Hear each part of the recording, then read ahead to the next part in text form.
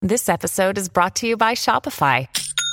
Forget the frustration of picking commerce platforms when you switch your business to Shopify, the global commerce platform that supercharges your selling wherever you sell. With Shopify, you'll harness the same intuitive features, trusted apps, and powerful analytics used by the world's leading brands. Sign up today for your $1 per month trial period at shopify.com/tech, all lowercase. That's shopify.com/tech. Welcome into the Marvel Stuff Podcast. We're like we do every single week. We're here to talk about how good I look, really. I think we sometimes we spend the time on how bad I look, but we haven't really spent any time about any positive things about me. So, Josh Kennedy, could you just start with just anything positive about my overall? Does it have to be positive? For those, is there? Yes, that's the whole point. Is there a multiple choice here? Can I say like yellow is like an okay color on you? You know like, what? Can I give you a neg comment? Nope. We brought JJ in for a reason. JJ, say something positive about me. You just met me. You are definitely here on the show. This is unbelievable. Wow. This is unbelievable. This backfired about as well as I thought it would. So let's just jump into the Marvel stuff because that's what we're here for. He passed the vibe check though, so he did. Well, for you guys, I feel hurt, to be honest with you. Hey, that's JJ. You joined us. We're excited. Tell the audience a little bit about you.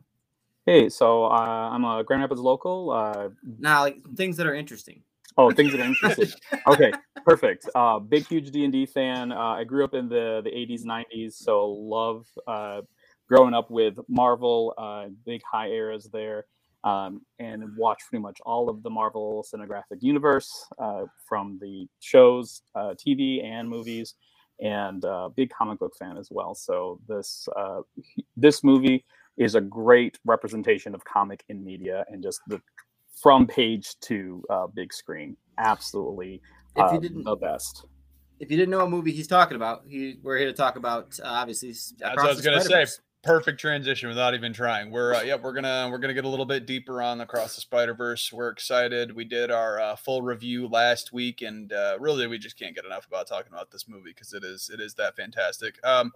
Noah King Bates may be joining us a little bit later, but give him some time, and his buddy JJ's here representing. And instead of being the two straight white guy show talking about inclusivity, we decided to get some outside perspective to kind of make things good. Well, before we jump in, JJ, what's your thoughts of the movie? You watched it, loved it, hated it?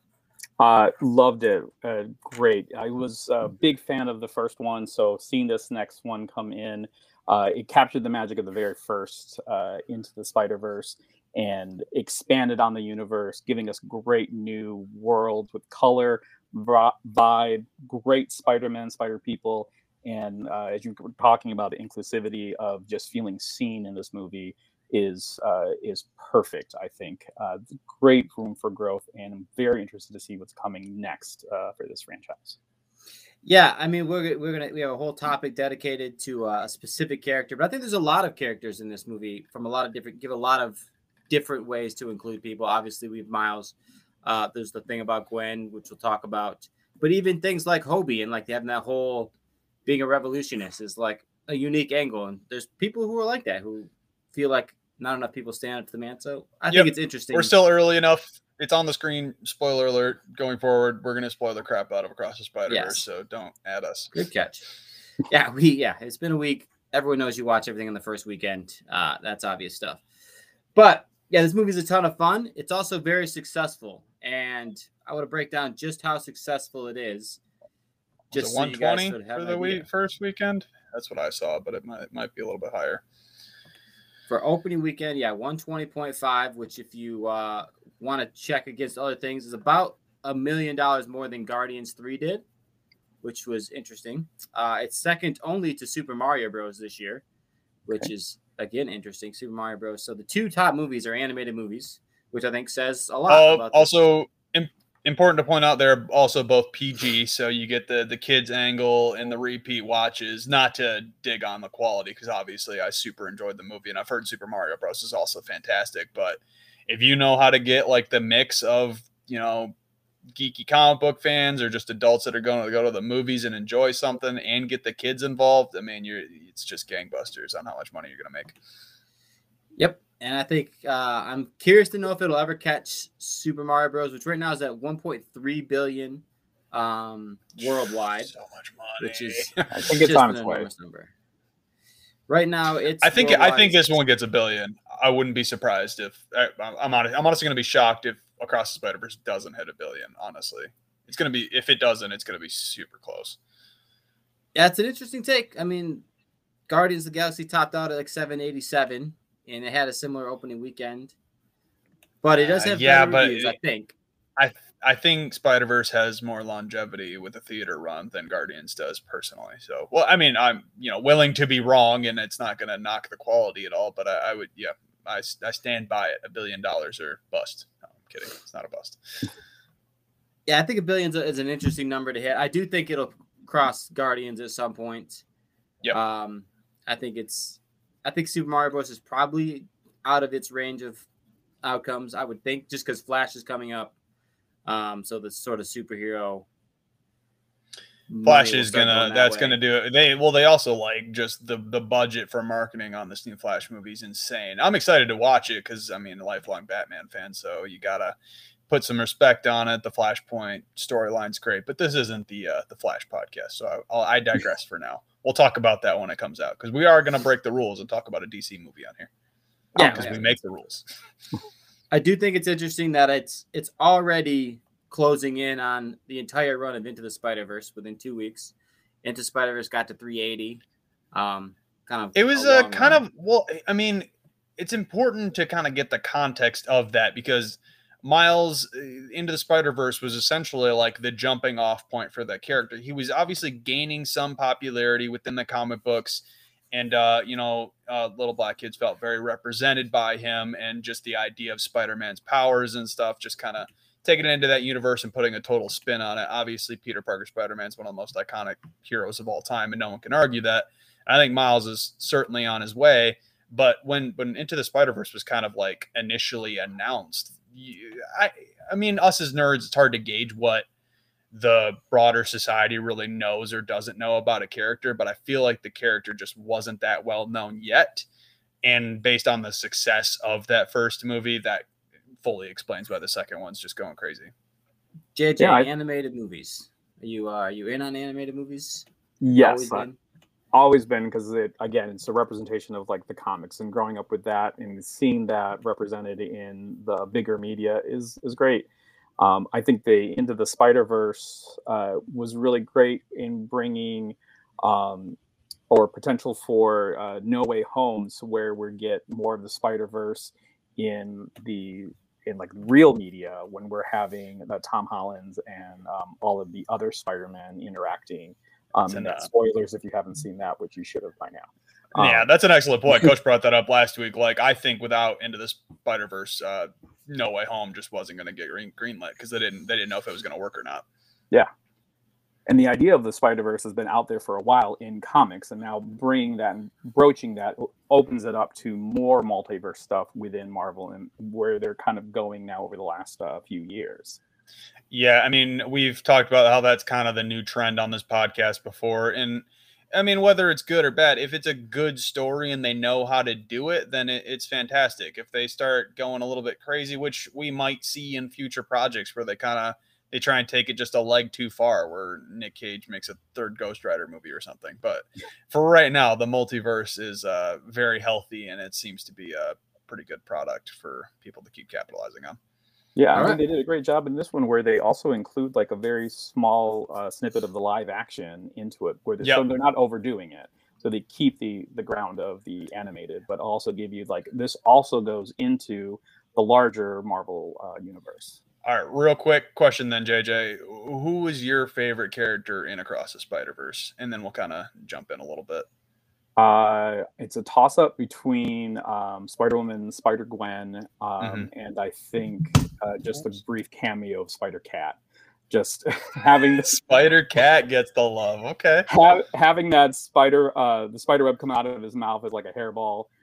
Perfect. Love that. That's funny. Cameo you did not the Spider T-Rex that didn't tickle your fancy at all. He needed more screen time. Spider-Cat really stole that little really scene. showed out. Yep, I get it. I do like it. Yep. All right. Well, let's jump into our main topic then. As you guys can tell from the name of this episode, one of the things we want to talk about is this Gwen Stacy story. Sort of, it's gained steam in the past week. I've got a few articles about it. Josh, what article did you just read? So we can sort of the one I pulled up that we're going to be referencing a lot is the article posted by IGN June 7th. So if you guys want to like kind of follow along, feel free to pull that one up. But yep, it's kind of a speculation thing at this point because they definitely haven't outright confirmed it, but there's subtle and some not so subtle hints that either her story is relatable to the trans community or she herself is trans. So it's definitely an interesting topic. It's gaining a lot of traction, like Coach said, and we really wanted to kind of break it down and see how we feel about that, and if it's true or not, or if they're ever gonna let us know. Yeah, I think I would preface this conversation by just saying, for me, I think there's an obvious at least parallel. So there's 100%. At some point there's no way that it wasn't known while they were doing it, is what I would say. Now, It's up to each individual person. Everyone judges art their own way. Unless the creators say something explicitly or the art itself says it explicitly, arguing about it, getting mad at people who have different opinions just isn't going to get anybody anywhere. But we're going to talk through sort of the different hints and keys, and then we'll talk about what we think about it. And then maybe we'll do a prediction if we think it'll ever be mentioned in the upcoming movie. Because like we said in the original review, if you guys don't remember, go back and listen to it. Me and Josh both said, this is the Gwen Stacy movie. Like, yep, 100%. There's like a 45-minute chunk of it that's a Miles movie. But like the majority of this movie really feels like it's her story, her arc that sort of comes and goes. And when you look into it even deeper, it's kind of cool. So we'll start at the most basic part of it, right? And that's that it's the color schemes are the color of the trans flag. Now, you could argue, right, she's always been pink and white with some blue. That's true. But it feels like they really made sure it was the right shades of pink and blue at the right times. Often it was when she was feeling sort of lost. It was often when she was feeling not seen. That's sort of when the colors, you could see them as very muted. They were sort of melting in the background. You would see the blue and the pink sort of melting in the background. They did a lot of color scheme stuff, which I thought was cool. I think the most iconic scene, I'm going to pull up an image. You guys can watch this on YouTube if you want. There's even like this one right here is like, it is the flag on its side. It's in really the right order. It's, it's blue, pink, blue. Also, it's like you got to acknowledge that, like during this specific scene, once you've seen the movie, it's essentially like kind of the parallel to coming out. It's her saying that she is Spider-Gwen to her father, and that's kind of another reason why the parallels are kind of being drawn. Now, JJ, you have any thoughts on it so far? Yeah, one of the first things I caught in her universe is there's a shot in her room, and right above the door is the protect trans kids. And I saw the flag, and I point that out to my best friends who are at the theater with me, and like there's a sign up there. I'm so glad they added that in. It's very cool. Her coming out is very indicative to many people within the LGBT community. Is her coming out story wasn't under her own rule or chance. Like she didn't get a say in when she got to do it. It was almost forced upon. You almost have to do it, and a lot of times. It's more common than it should be, 100%. Yep. Whether you're trans or you're gay, lesbian, many times you are dealing with it in your own way and trying to come to terms with it. And sometimes society and everything else is happening around you forces you to come out to family members, to authority figures, whoever, medical professionals, sometimes before you're ready and before you're comfortable. And in this movie, that was a big theme for Gwen and almost every Spider-Man, of being able to tell somebody, most people who are supposed to be your parents, the safest people are supposed to be for you, to tell them something so secret that you have been and you have just enjoyed and you are, and you're scared that they're going to accept you for that. They're going to still see you as the person that you are and know that you're still the same person. And that theme comes back with many of the Spider-Man and many of the Spider-Man stories. So it is very big a correlation between an LGBT Q plus story, whether it's trans or whether it's just part of that. Coming out and being able to tell someone in a safe way isn't always a safe time to do it. And they did a great job of portraying that in this. And one of the things in the article, I think at the very bottom, I think it's a quote from Mark Hamill, is if you think this person is a representation, then they are, because who are we to tell you not? I was going to bring up that exact quote. Yeah, what's I think is interesting to note is while this whole thing is happening, there's sort of her getting rejected early on. And I think it's interesting that she isolates herself in this community of Spider-Man, which obviously I'm not part of the community, so I don't know. But is that something from your experience where, like, when you do get, maybe not, I don't know if you've been rejected, I don't know anyone who has, but is it easy to sort of isolate yourself within the community that understands, where we would say the Spider-Man universe, that little pocket, is supposed to be the parallel to other people in the LGBTQ community? Like, is it easy to sort of get overly isolated? Yep. So one thing I'll mention is, like, I'm not a monolith for the LGBT community. Right. Yeah, no one is. But the experiences can echo across.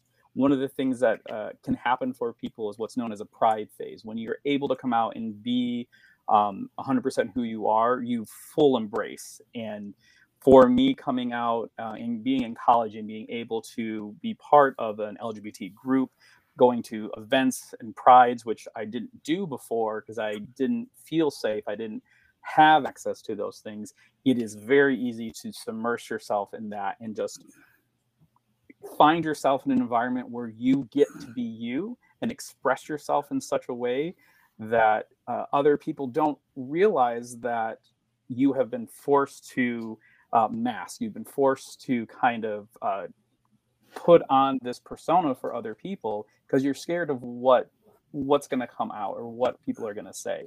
So yes, once you get into a safe space where there are no judgments and you're able to fully embrace who you are, you want to be in that. Why would you want to go back? Why would you want to revert? And I think that was Gwen's fear, is being sent back and facing her dad, who she left on that really like pivot of a cliffhanger for the dad. And I'm out. But now she's got to go back. Now she's got to face that. And that is the fear of coming back to those parents and what happens when things fall out of this perfect world. And they do a great job of her sneaking back in. And it is the father that reaches out because she's trying to sneak back out. She doesn't even want to face that. And he is a true parent in this moment. And he's frustrated, but he's had time to think and he's had time to understand and meet her where she's at. And you see that with like the growth of her hair and more of the colors now in her hair of the pride flag for the trans, and the colors seem to soak into each other. And between the two of them, the hug when she first, I think, leaves has that bright color and pop. So they knew what they were doing in just telling the story of a parents and child coming together in that moment. And that does echo with this community. Yeah. I really, this was always my favorite scene long before I'd noticed the flag in the room. I actually did notice this one on his jacket. I didn't notice it in my first viewing either. It was still my favorite scene of the whole movie. Because even if it's not about the community, it's always good to be accepted by your parents. Everyone wants to be accepted, no matter what your fault is. He really does come to grips with his own personal belief, right? His belief is, as a cop, you can't have vigilantes. Growing up in a Christian world, with a lot of people I know that are very Christian, it's very easy to have a hard-stung belief that's like, I believe this, I can't accept you because it's against who I am. And this dad does a great job of challenging who he was because he puts accepting his daughter above that. Yeah, I mean, that's cool an excellent point, because it's not all about it. Like it's a Gwen movie, like we said, but it's not just her journey. The father also has his own journey of moving through acceptance of who his child is, which is also like a beautiful story to see portrayed on screen. And he seems to have done it the right way now, or at least one of the right. Obviously, I guess there's no real right and wrong in this scenario, but his initial reaction was more just knee jerk. And I have heard of horror stories of people from the LGBTQ community coming out to their parents, and the initial one is like, get out of my house. And then once there's time to cool down, there's a better reaction a little bit later. That's not the ideal situation, but it's better than just completely dismissing the person, or in this case, arresting Gwen for killing her best friend or whatever, or being a vigilante. So it's another cool story. To JJ's point, like it's probably easier if she would have come out to him, other than 100%. He was like, neither of them were ready for it. That's the interesting thing. It's like she hadn't prepared himself. He had no way of preparing himself for that type of thing. So it was just a messy situation. And I'm glad that they took this film to resolve that issue. And in this, you see the parallels of someone who is forced to come out and what they fear they will lose, to someone who decides to leave a job because they are accepting of their child, because she's a vigilante, and it doesn't par with what his beliefs are. So the idea that someone can choose to be accepting and choose to leave a job, well, those of us who are struggling with identity and the idea that we could lose our jobs just for coming out or just for being who we are, you have both of those parallels here in this movie. They shoot that, and it's easy for people who aren't part of that to kind of miss it. But those of us who have lived it and experienced it, we do feel that we have that connection, and we resonate with that.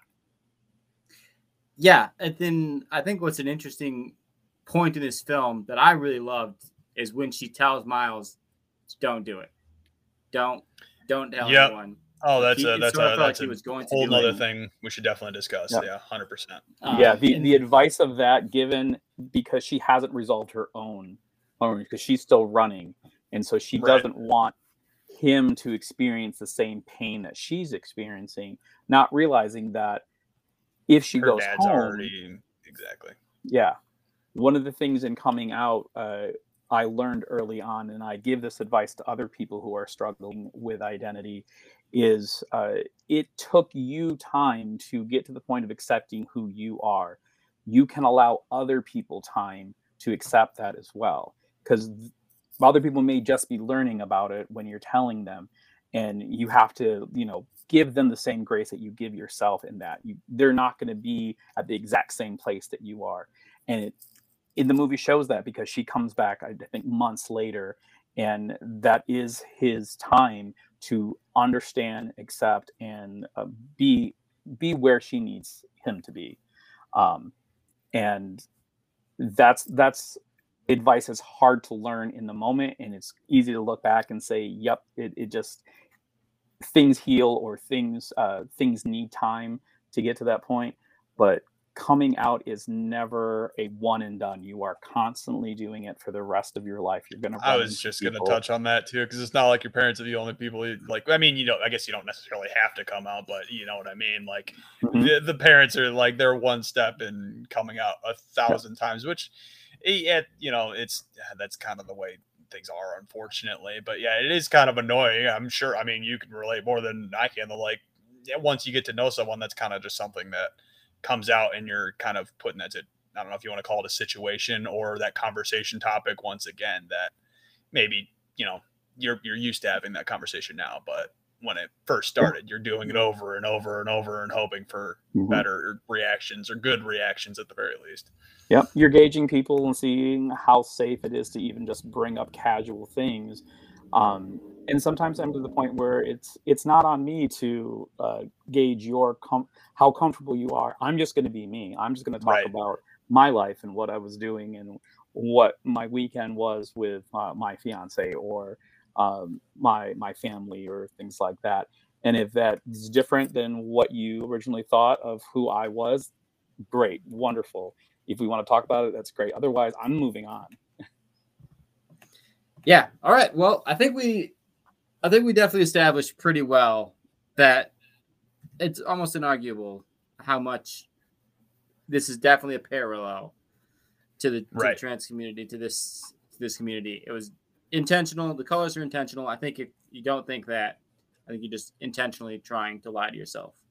So the question becomes, I don't know if it's a question, but it is the question the internet's asking, right? And the question is, does that mean Gwen is a trans person?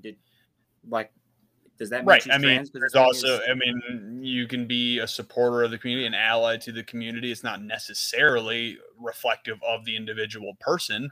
So there's lots of, that speculation on the film. I mean, the way I look at it is personally, it's like, this is a franchise that's been around for 2 movies. They are subtly putting things in.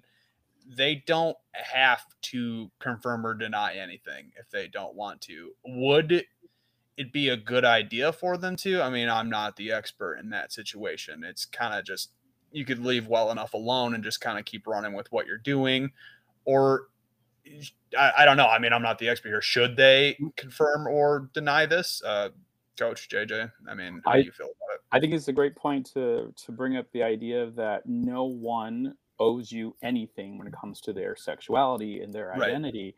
And what does that do for you? If knowing that this individual is trans, what does that give you as 2 cis white men, I'm assuming? What does that mean? That you're not going to invest in this character? You're not going to watch the next things about them? Or is the intrigue about it more important? The identity of characters and who they are and who they want to present, I think that's the more important story here. Is how does Gwen approach this, if that is going to be the case? How will the Spider-Verse, which seems to be very accepting, as we see a multitude of Spider-Man, Spider-People in various stages of just size, disability, genders, representations. We have digital ones, species, all of that in there.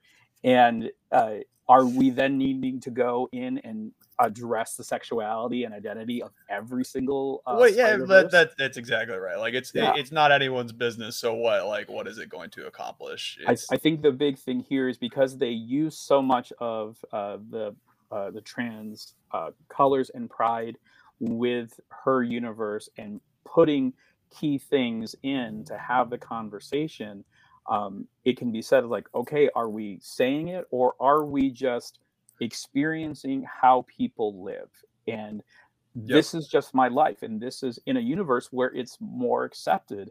Her colors were white and pink, teal and black for the longest time, and now you're focusing on the white and the teal and the pink, and forgetting that there's also black involved in her costume as well. Right. But yes, there is that trans sign. There is the trans colors. But in this universe, what do those colors mean? As you know, in different universes, there's Coca-Cola is different, and a generic brand. God, one of the low-key best jokes of the entire soda, a generic brand. Like, my God, that was the best. It's all not joke. Yeah, but they put a lot of emphasis on color in her universe, and I think it is that big separation. But the story is, like I mentioned, of that coming out and the identity. You're seeing that in every Peter Parker, in every Spider-Man as you're going through, because they're all talking about, like, do they come out or do they not, and what they're holding back from the people that they love because of these canon events, and how did that change them. And in everyone's almost everyone's coming out story, they have their own canon events of what triggers that story and what triggers them coming out.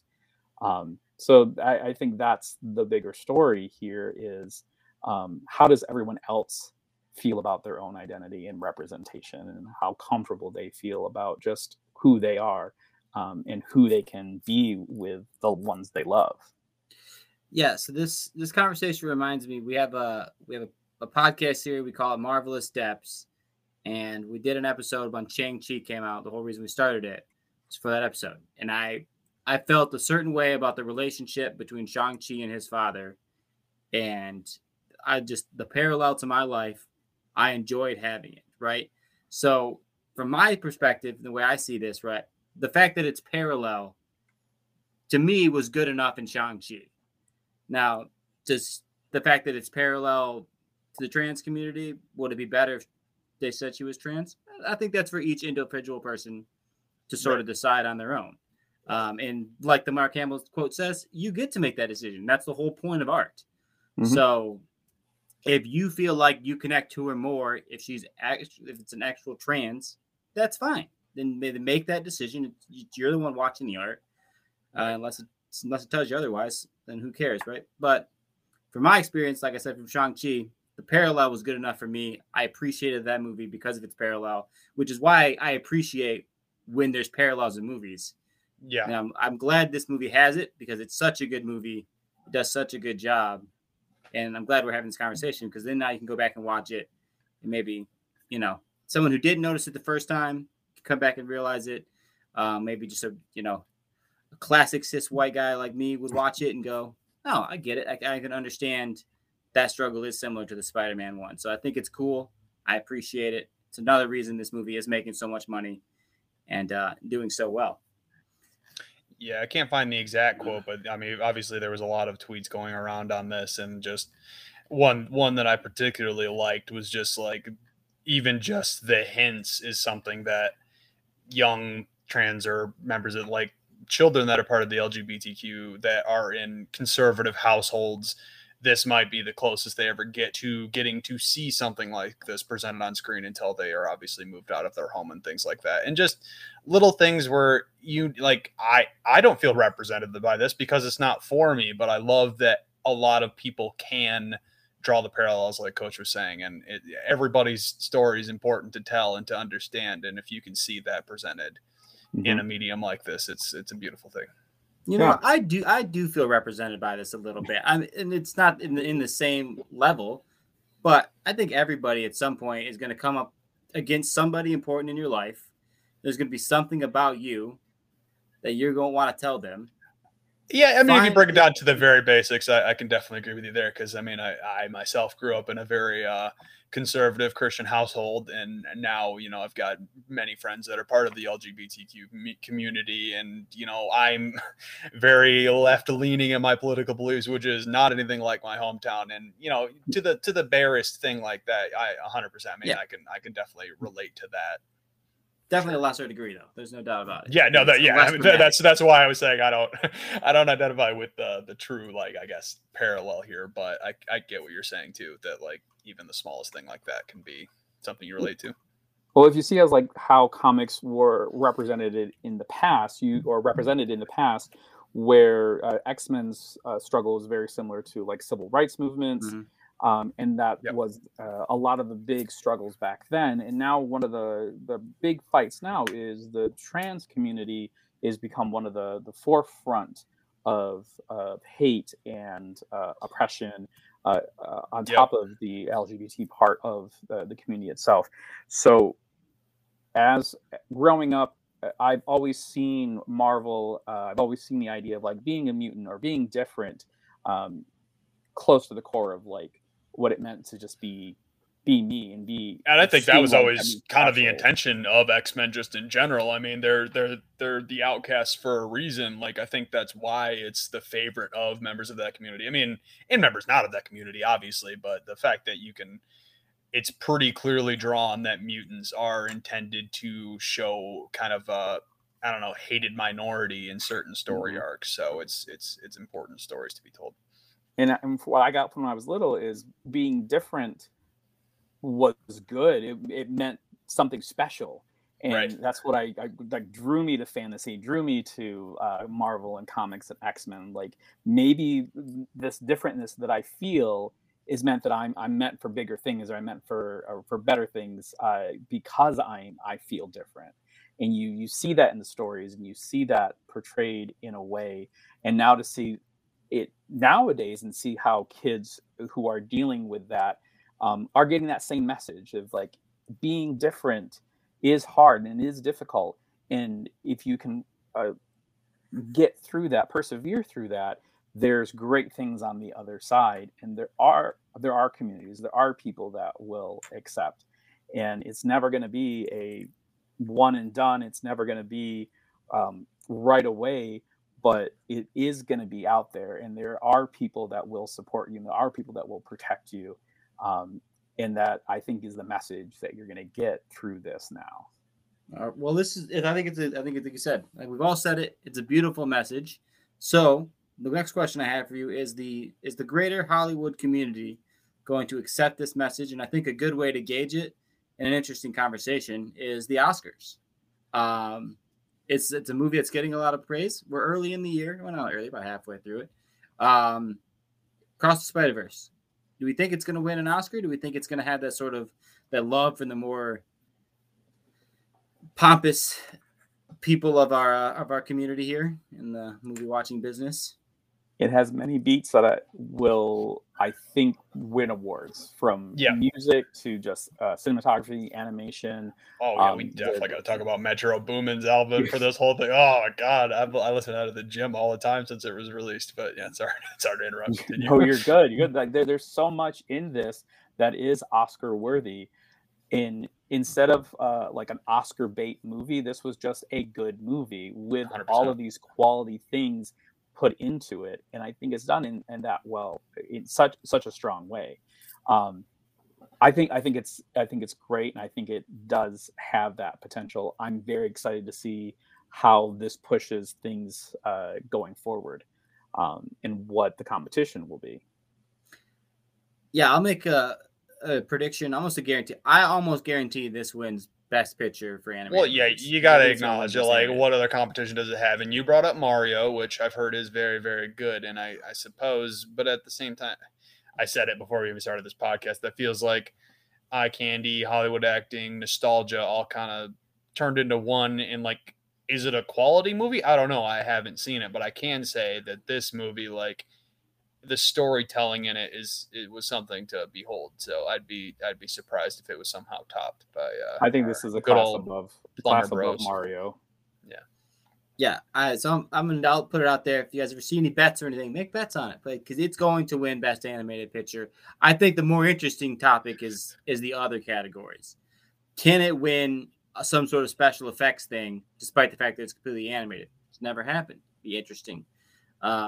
Will it have a shot at music? I mean, Lion King did it for Disney once, Beauty and the Beast, but not often. Not often do animated movies have a shot, really, in any other categories. I don't even know if, like, by rule, it has a shot at Best Picture. They made animated because I want to say it was Beauty and the Beast got nominated for an actual Oscar one time, and it's not allowed. I mean, it's one of their weird that animated movies can't win Best Picture, but it is very, very good. I can see it winning Best Animated because of the diversity in the animation. They use so many different styles and representation for the different universes. Like, even if you're thinking of like Spider-Punk and the different ratios of how they were representing the artwork for him, and there's like certain rules that he followed and broke in certain moments of how they would express him and the art drawn, and just seeing that having an art degree itself, this movie was beautiful in so many moments and ways. So if it doesn't, like, if there's another movie that uses one type of animation and wins, it's not this one. Like, through everything. Yeah, if you're curious about the actual breakdown of Spider-Punk, it was shared around the internet. I posted it on the Marvel Stuff Facebook group if you want to go see. Like, it laid down the individual layers and how they really animated that character. And I've said it, and like, he was my favorite looking character. As far as like actual favorite character in the movie, it's a toss up between him and Spider-Gwen, but the coolest animation for me was that Cyberpunk, just very English punk scene thing going on. I was into it big. Yeah. They made everyone's Spider Universe so unique in their own way, and how that's so smart, and that's the best way you could take full advantage of the medium of animation, because you can't do like exactly that in a live action platform. They tried to do it in Multiverse of Madness, and it did look cool, but it's not the same. It just can't be, because animation just has certain capabilities that live action doesn't have now. I'm not going to say it could never have it, but not anytime soon. Yeah.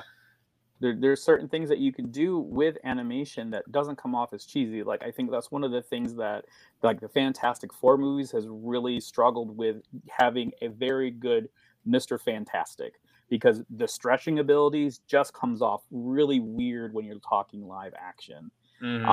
But if you put that into an animation, it makes sense. It's easier to get all of that correctly. And that's the thing with this animation, is you have the ability to express so many different powers and expressions in so many different ways, and not have it feel off, where you have like this weird uncanny valley feel when you're looking at something. That's a very interesting conversation I want to have once we kind of wrap up this Oscar talk, is like, what other Marvel characters could benefit from an animated movie or franchise similar to Spider-Verse, if you guys want to think about that while we kind of break down further Oscar talks. The last thing I want to say on the Oscars is Into the Spider-Verse did win the Oscars. Yeah, that's what I was going to say. Like, the first one won. It'd be real surprised if this one didn't win. It's a toss-up for me which one I actually like more. I think when I first came out of the theater, I was like, I definitely still like the first one more, but the more I'm sitting with this one, I'm like, oh, it's gonna take one rewatch, and it might turn me. We'll see. Oh, I definitively like this one better. The only thing the first one has on it is the beautiful thing about this team is, like, they just keep doing this representation thing. Like, Miles being a representative for the Black community and just young kids in those type of neighborhoods was just so unreal and like almost unheard of as far as like blockbuster movies. So the fact that they were able to do it and win an Oscar for it, like, I can't wait to see them do with the third one. Like, it's not even just like a spider story at first. There's so many side stories and background elements that just, you have to, these are like the perfect movies for rewatching, because I feel like you're going to notice something or learn something new upon every rewatch. Yeah, the story elements in it for him is so great. Being Black and Latino character who in the comics is also bi, and then the idea that he's in a universe where the spider that was supposed to bite, that bit him, was supposed to apparently bite Peter in a different universe. Yeah, I think it's implied through it that it's actually was supposed to bite Miles in a different 42. Miles. Yeah. Yep. And so that Miles becomes Prowler, and that it's going to be so good. Oh man, the cliffhanger at the end of this one, it's just so crazy. Can't wait for the third one. Oh, that was one more thing that I noticed in this, that they switched up, and I wonder if they did it to kind of clear up confusion, or if there was like a conscious effort of it. But the father's name was Jefferson Davis in the first one, Officer Jefferson Davis, and in this one he's Officer Jeff Morales. So I don't know if like they were like, he's not the stepdad, or he is the stepdad, or if he took on his wife's name. I mean, I'm curious to know if they're actually gonna kind of touch on that at all. Is it that important? Probably not, but it's just one of those little things. I was like, I don't think you got that one past me. I noticed. I didn't catch that one. That's interesting. Yeah. Before we talk about other movies getting animated, let's talk about the fact that this is the last. They only have one more. They've come out and they've said Sony's like, oh, $1 billion? Yeah, let's make 17 more of these and make every single one of these side characters their own franchise, because they'll do it and then they'll Morbius it into the ground. I just don't know. Hopefully not. It's not going to be the same team. That's the important thing. I think this team has said they're only doing these three. Yeah. Okay. Fair enough. I thought you were saying animation in general, and I wouldn't be surprised if they make a bunch more, and it's going to make me mad. But this team, this trilogy, that's a whole nother conversation. Is this going to be the best Spider-Man trilogy? I can almost say definitively it will be, as long as they don't, shit the bed in the third one. They have the potential to make it a great trilogy and leave it open for those standalone movies. But I think putting it in this and capping it off of the third gives it an ability to be a great movie without ruining it. Because I think if you go too far, that's the problem that you well, that's kind of the having. Marvel effect. Not, I mean, us as super nerds don't seem to mind, but we're getting more and more diluted from our main heroes in the Marvel universe, and the popularity of the cinematic universe overall is plateauing would be probably a good way to put it. And it's definitely, I don't think it's decreasing yet, but it's it's not on the uptick anymore. I think it relies on its big IP characters, right? Yes. Spider-Man is a big deal. It relies on the big names now. Yeah, once they get like X-Men and Fantastic Four in there, I mean, it's going to be the renaissance of the MCU probably, but we're a ways out from that. Yeah, but now we're talking about a character that just recently was introduced, like Spider-Gwen, a few years ago. And even Miles, Miles is even that old of a character. Like this, I made that comment too. Like there was a quick turnaround on these two characters that they know what they have, and it's going to be awesome. Yeah, and there are more talking points than characters that have been in these or in Marvel comics for a while, like Spider-Man 2099. I remember when that comic came out, and I'm like, oh, this is extremely interesting when Marvel did the 2099. Because I remember X-Men and Chamber and things like that who got pulled. And so now he's been around longer, but we know more of Miles than we do of Spider-Man 2099. And I think that's amazing. What they're doing is getting these characters and making them the new forefront of the Marvel. It's so smart. And I lovingly call it the Harley Quinn effect, and that's exactly what's happening with Spider-Gwen. As she's on that, like they're giving her. She has a bunch of comic books. She had a few comic book spinoffs. She had the Gweniverse, where she was just different versions of all the different superheroes, and she got these animated movies. I would be completely shocked if we don't get at least a Spider-Gwen like cameo in the next Spider-Man game. Like this character is on the rise, and they're going to be casting a live action one within the next 3 years. I'm pretty much guaranteed that. Yeah, I agree. To answer your earlier question, Josh, I thought about it. Miss Marvel, I think it'd been. I almost think that character would have been better served having a really cool. That's another stretchy one. Movie. Stretchy is always hard. Stretchy is weird to move over, and they did an okay job having that crystallize overlay. That was smart. Yeah, it was very smart. But stretchy characters, it is just so hard to carry on to. Like, side note, they very recently just killed off Ms. Marvel in the comic books. Obviously, they're gonna revive her. So I guess spoilers to the comic book readers, but she's kind of the topic of conversation at the moment, and maybe I think it might be a little bit of like a, I don't know if you want to call it a publicity stunt, but maybe like a character push to help with the upcoming Marvel's movie. But Coach, I think you're right. That's a pretty good pull. She would definitely benefit. But I think it would have been better served. I think it would have been better served as like a really cool animated movie, because you sort of see parts of it in her live action show. Yeah, I think she'd be even more popular if they'd have gone that route. Yeah, honestly, she could have had a similar story to like the Miles and Spider-Gwen if they would have invested a lot of money into that character. Unfortunately, Miles has the backing of being a Spider-Man that helps him make a bunch of money regardless of who's under the mask, and Ms. Marvel doesn't really have that going for her character. But you're right, if they did this same type of animation for a Ms. Marvel movie or even animated TV show, probably movie though, it would look really cool. Yeah. JJ, who do you think?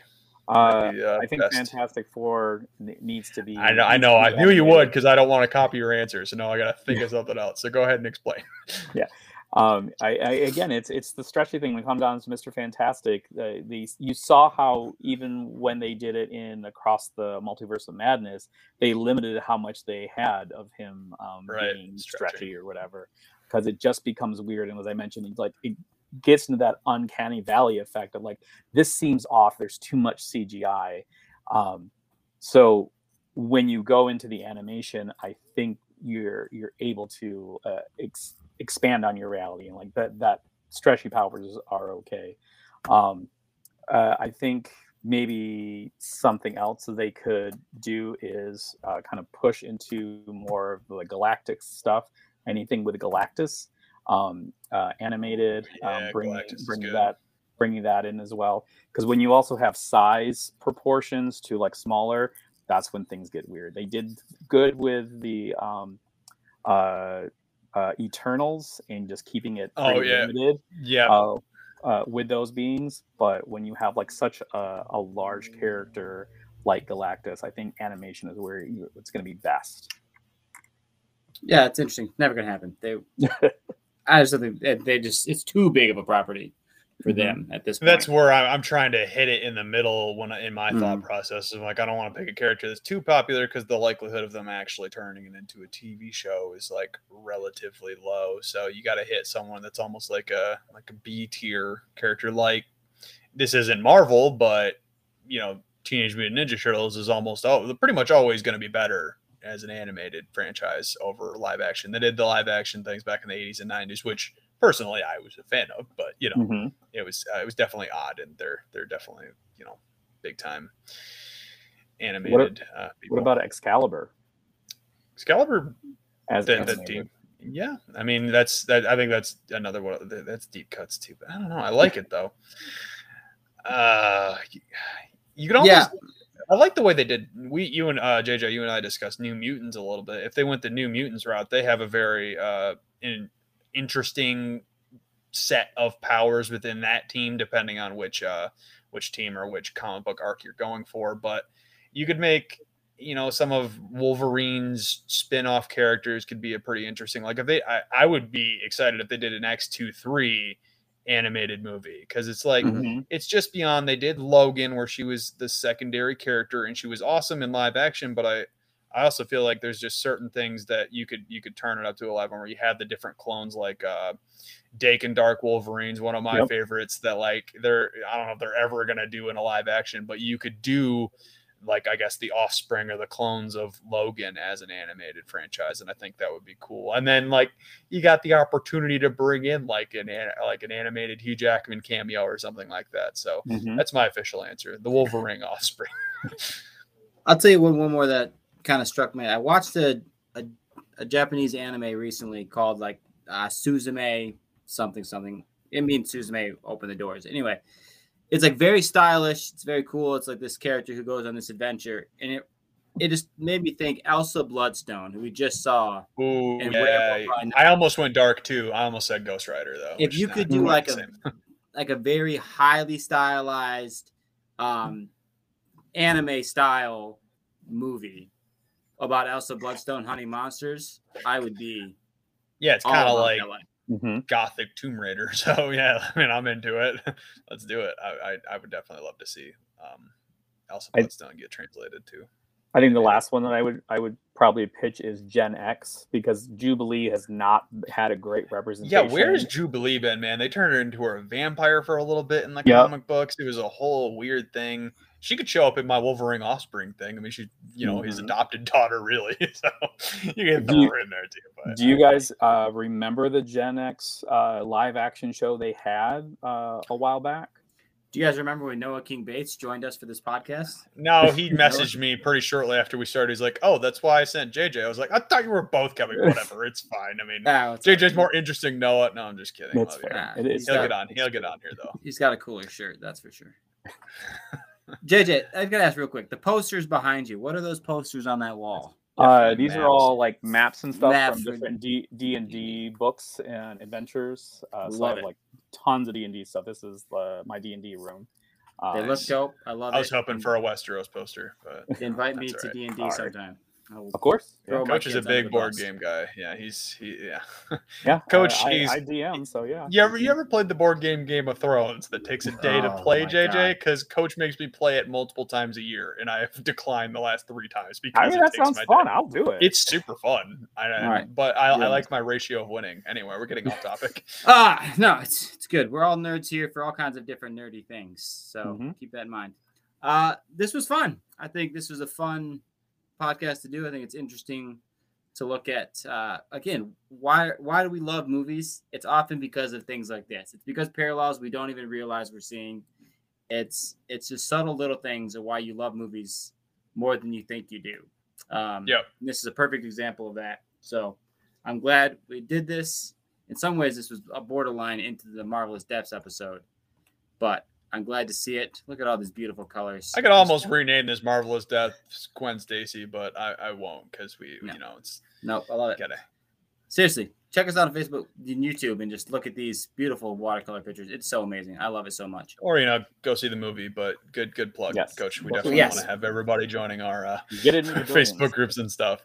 Yeah, and JJ, of course, thank you for joining. We just met earlier today, and you definitely delivered. So we appreciate you, and you're invited on whenever. So yeah, awesome. Seriously, let us know. Did you guys enjoy having JJ? If you think he looks stupid, even though you couldn't see him, then just tell us that, and we'll never have him on again. I'm not the one with watercolor that washed me out, but anyway, that's true. He's got you there. I for those of us who can see, I know for the podcast, I deserve that as well. Imagine just like yellow, but then Coach is also like albino white, so it just kind of like it's just a flat. It's like a bunny in a snowstorm, just like the Kingpin. All right, we're going to end this episode. Thank you guys so much for joining us. Try not to have too much fun without us. Like, rate, subscribe, all the good stuff. Join us on Facebook, and thank you guys for joining. Hey guys, in case it wasn't obvious, we here at Marvel Stuff and the Gotham City Rogues podcast do not own any of the IP we talk about. We're just fans having a good time talking about the things we love.